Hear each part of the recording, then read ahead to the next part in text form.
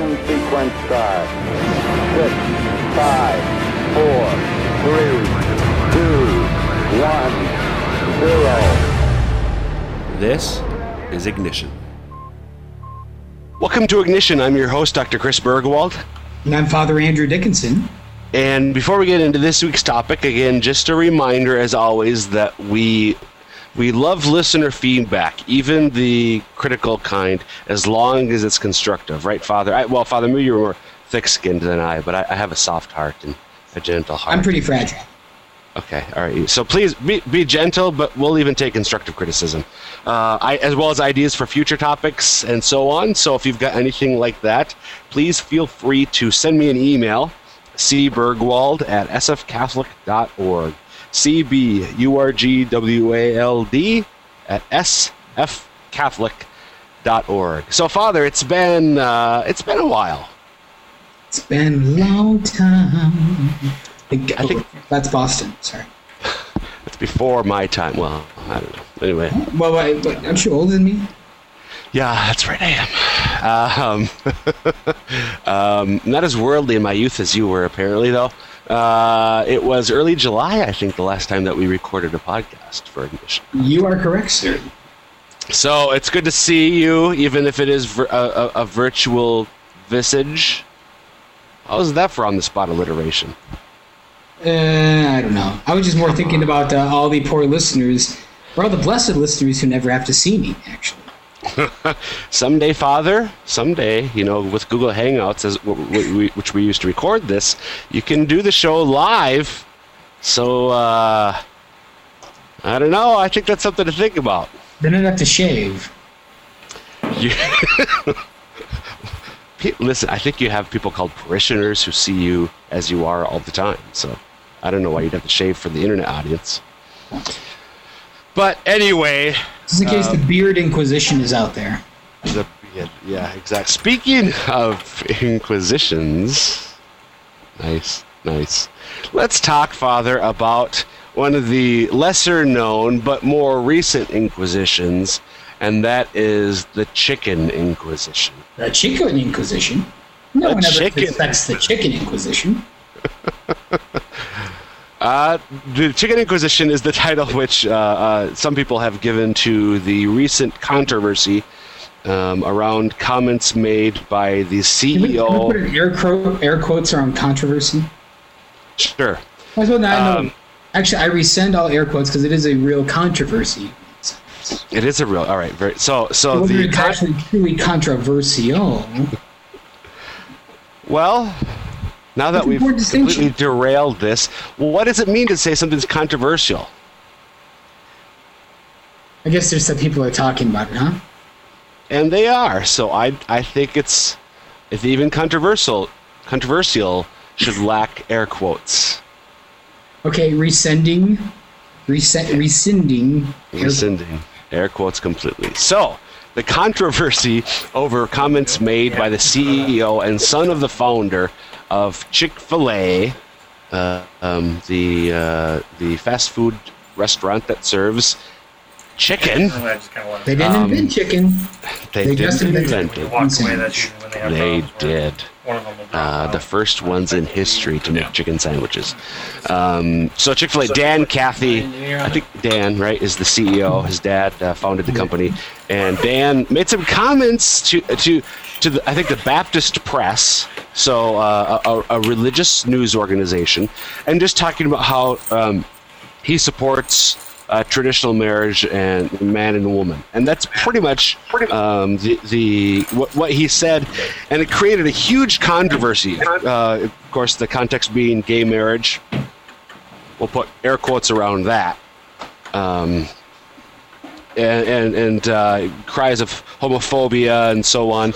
And it even got to the point where some of the mayors of some of the larger cities in our country, Chicago, Boston, said that Chick-fil-A would not be welcome in their cities, and so they were considering taking some steps to prevent Chick-fil-A from opening franchises in their cities. Now, listen, fast food, it's not the healthiest. And I've never had Chick-fil-A. I hear it's pretty good. But I don't think you can do that, Father. I don't know how you could either. Although, I mean... Go ahead. You know, it's interesting because was it just recently Mayor Bloomberg in New York, he banned soda pops over a certain size? That's right. Yeah, you're right. Yeah. But that's not because he has an objection to the moral views of the soda pop makers. No. So what these mayors are basically... Yes. So what these mayors are basically saying is that if you hold views which we see to be beyond the pale, then we will legally prevent you from doing business in our city. So, as I mentioned to you, Father, when we were talking about this as a possible topic, the irony to me of what began as a movement for tolerance is showing itself, of course, to be anything but.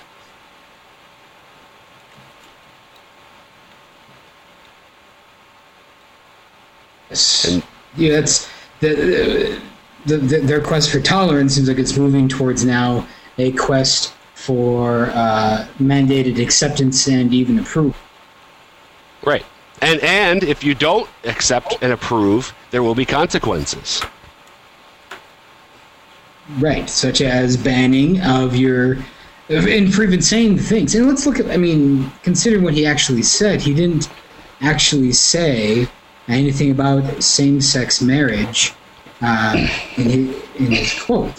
You know, and how it just kind of went off like a bombshell and really kind of gained legs of its own in that sense.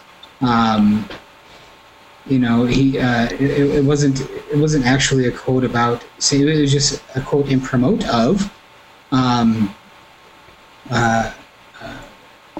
quote promoting natural marriage, which the Cathys have long been proponents and supporters of. Right. Yeah, there's no reference to gays or lesbians. There's, as you said, no reference to same-sex marriage, gay marriage, anything like that. I'm going to pull up the quote here if you can find it, but it's striking to me, as I sort of indicated earlier, I think. When I first heard about this controversy, you know, I was, wow, it was sort of, it raised a good bit of fuss on the part of some people. And so then I went back and looked at what he actually said, and this is the cause for all this outrage and all this hysteria and this basically intolerance on the part of these people. All he said was supporting traditional marriage, and apparently that's, in the minds of some at least, no longer allowed. Verboten, as they say. Which seems to be a very interesting statement or allowance, or at least an interesting practice by those mayors in an American civil society. Right, absolutely. Here's what he said. We are very supportive of the family, very much supportive of the family, the biblical definition of the family unit. We are a family-owned business, a family-led business, and we are married to our first wives. We give God thanks for that. Well, my goodness, he's attacking those who are divorced and remarried. Can you believe that? The gall. No, that's actually apparently not the tack that people took in their mild disagreement with his vehement attacks on gays and lesbians.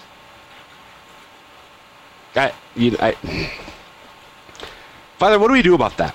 What can we do about this, do you think? Well, for one thing, we more and more just another sign that we need to be careful of where we're getting our news sources from.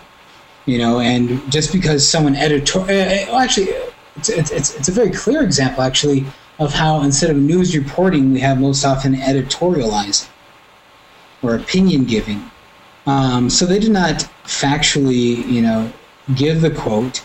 of Mr. Cathy, and no one ever apologized or retract. I mean, I don't think there was any apologies or retractions or corrections on the misquote. They earlier on in the actual quote, they asked him if the company supports traditional marriage, and he says, "Well, guilty as charged."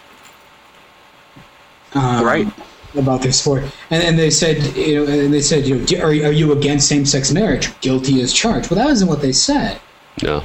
Because, I mean, what he's espousing in that quote is traditional marriage, natural marriage, which, in nature, in human hearts, there is a natural longing for fidelity as well. You brought up the part, why aren't divorced and remarried people frothing at the mouth against Dan Cathy? So always just start to be more and more wary about that there is a true and actual and real media bias.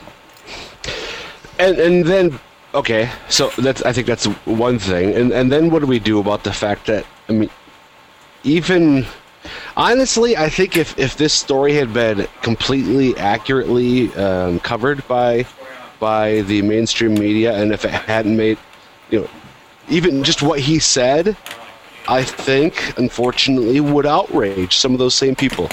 What do we do about that, do you think? What can we do anything about that? Obviously, we can't control how people respond, but the trend in discussion on this issue of marriage and who can marry and who can't marry and so on, to me is worrisome and troubling. I'm not one who's, we've lost.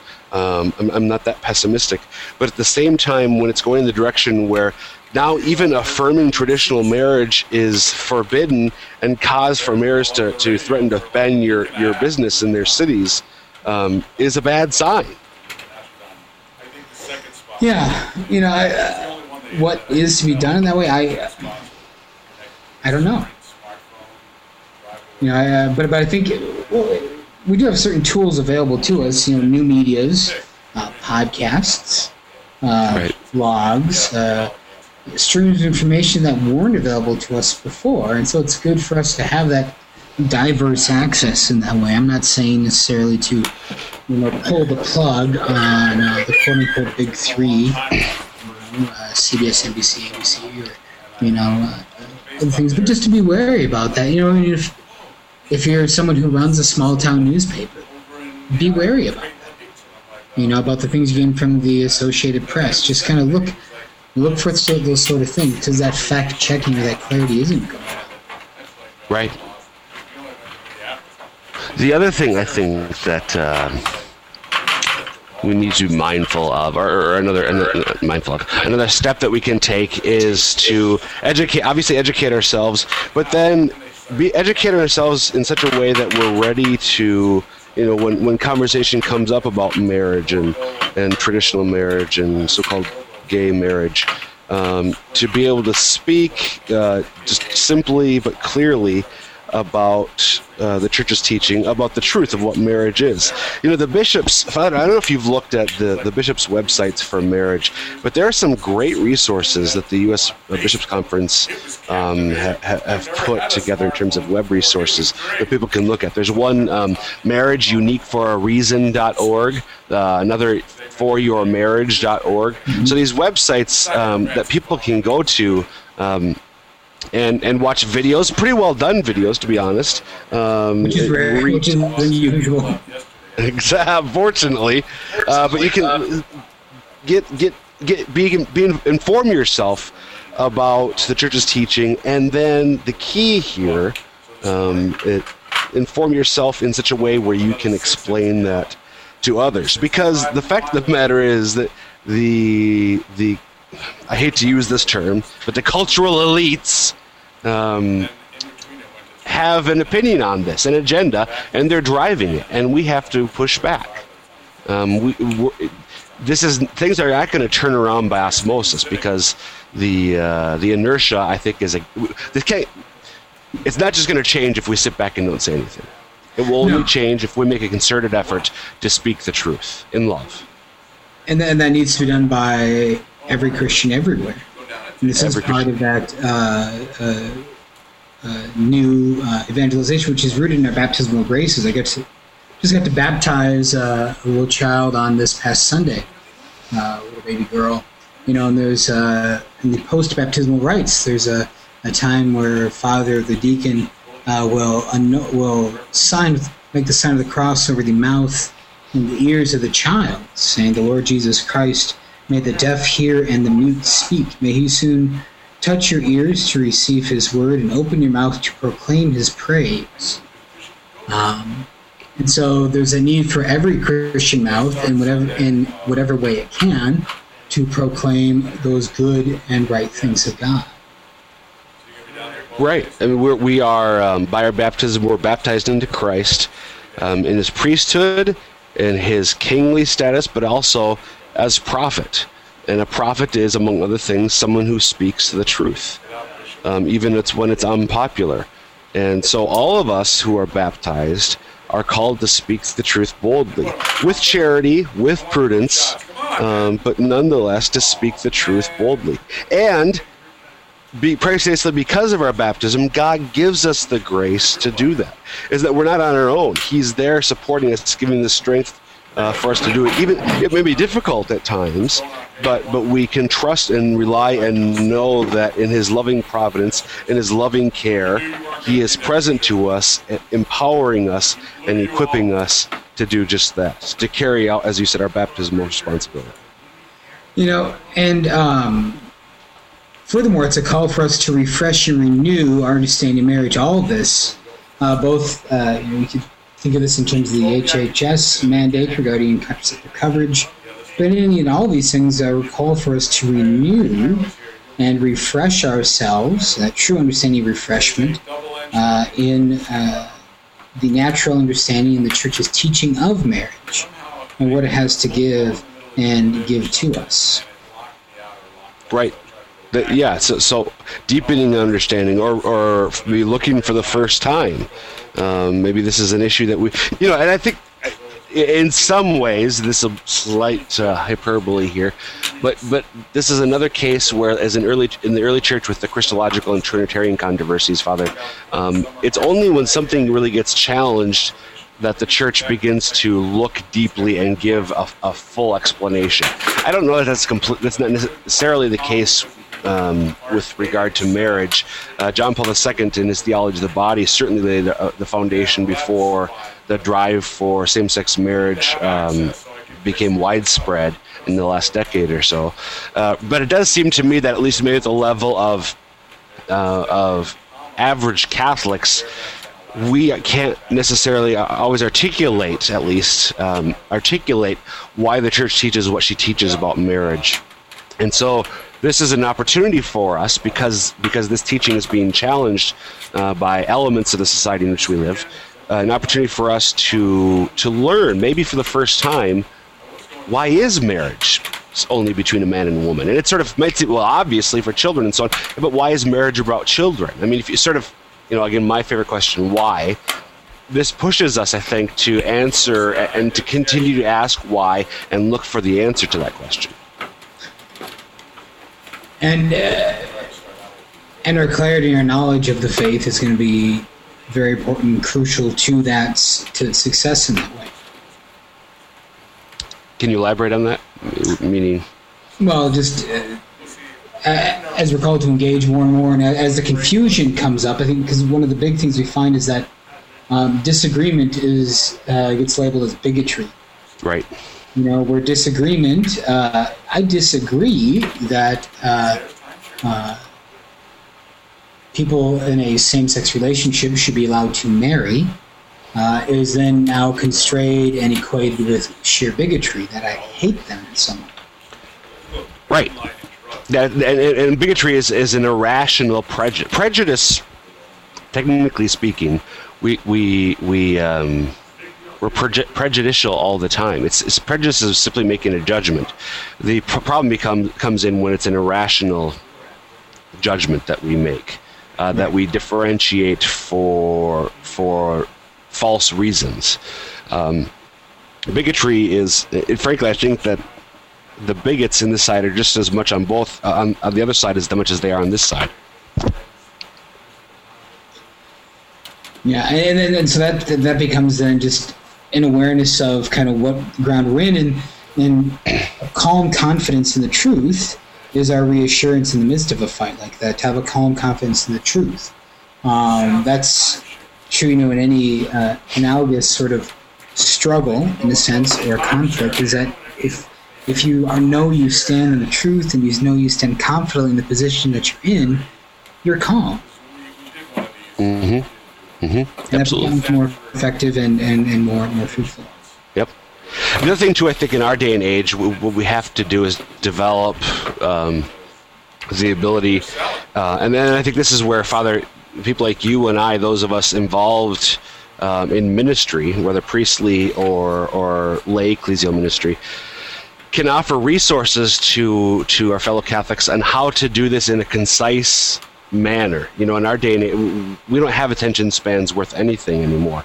And so really developing the ability to explain the Church's position in just a couple of minutes, because frankly that's all the time we have. I mean, you, I think, as a homilist would know this better than I. We don't have very long before we lose people's attention. So if we have to, I think, hone our ability to make our point clearly and concisely. And also to have something real and valid to offer in response. So as a part of that clear conciseness, not just, okay, this is the structure of marriage, and that we believe marriage is something like, on Facebook the other day, a student who I used to know, who we're no longer at the same school, but a college student who I used to know, had this kind of actually somewhat bigoted view of religious opposition against same-sex marriage. They were a proponent of same-sex marriage in their post, but if you're opposed to it on the Old Testament, you're a bigot. If you're opposed to it in the New Testament, you're a bigot and you're wrong, actually, and blah blah blah. And I said, well, what if I oppose to it not on religious grounds but on rational grounds, and on the ground that marriage is something that precedes both society and religion? I got no response on that, which is interesting. But so it's interesting when you try to use that and they already had like 5 or 6 likes on the post as well. So 5 or 6 other people would have gotten follow-ups that someone else put a comment on. Right. But so, anyways, although I'm grateful I didn't have to waste time in a comment more. But so concise little things like that. But then also to offer something positive in response to it, or fulfilling, constructive. I was talking yesterday to a young woman who's a missionary in a Christian Catholic chastity group called Generation Life. They're out on the East Coast, based out of Philadelphia. And this year she's scheduled to go up to Toronto, I think it is, to give a talk or a presentation. I said, "Oh, you might get in trouble for a hate crime." And she's like, she wasn't aware of this. So I said, well, if you talk about the true meaning of sexuality in marriage, and you speak against, if you should happen to you, not that this is necessarily what you're going to be talking about, so I don't know. But if you were to speak out against marriage, you might just get tried for a hate crime, or charged with a hate crime out there. But I said, one of the things we need to do whenever presenting, so we start talking about same-sex attraction. And one of the things we talked about then is the notion of offering something, and the importance of the cross. And that for us as Christians, maybe who have same-sex attraction, are faithful to the Church, or those of us who don't have same-sex attraction but desire to be faithful to the Church, is our need and our encouragement. And I've ended the homilies I've made on this with this truth that we need to then learn at the school of the cross. Not only the sufferings of Christ, the suffering of saying no to our own desires in various ways, but also the consolation that comes from Jesus Christ. Yeah, I think, and along those lines, for me as well, Pope Benedict is talking about how Christianity is not a bunch of no's, but it's a yes. And so, as you were saying, offering something positive, I think that's part of it too. What we have to do is not just refute the errors, the erroneous position, but show how our position is life-giving. and fulfilling for everyone. Right, and that first needs to be lived out in our own life. Yep. And then so we can be able to teach and offer that to others. Yep. Absolutely. So maybe there's nothing that we can do about, mayors threatening illegal actions, but what we can do is grow in our knowledge and understanding of our faith. We can live it out, and we can be unafraid to talk about that with others when these and other controversial topics come up. Very much so. And just have that confidence, not to be anxious. Even though it might seem that. And another little encouragement is that one study out there says that young people may not be as supportive of same-sex marriage as it appears in certain polls. Because the one thing that young people fear very much, just the way that we've been trained and built up over the past 20, especially this millennial generation, is you never want to be a bigot. That's the one thing you don't want to be. So even though you might have a conviction that it's wrong, they do a poll or they do something like that, and you're going to say, no. No, I'm not opposed. Yes, I support them. When you do a poll like that. But when you get in the privacy of the voting booth, usually you act differently and according to those convictions. Absolutely. Yeah, which is, as you said, that's encouraging because it's easy, I think, for some people on the side of traditional marriage to get discouraged by what they see as the trends. But as you said, that they may not be the case. So, yeah. Anything else, Father, on this topic that you want to mention? No, I don't think so. All right. Well, we'll leave it at that, and we'll be back next week with another episode of Ignition. God bless. Thanks for listening to this episode of Ignition. If you have any questions, comments, or ideas for future topics, you can email me at cburgwald@sfcatholic.org. That's CBURGWALD@sfcatholic.org. Again, thanks for listening.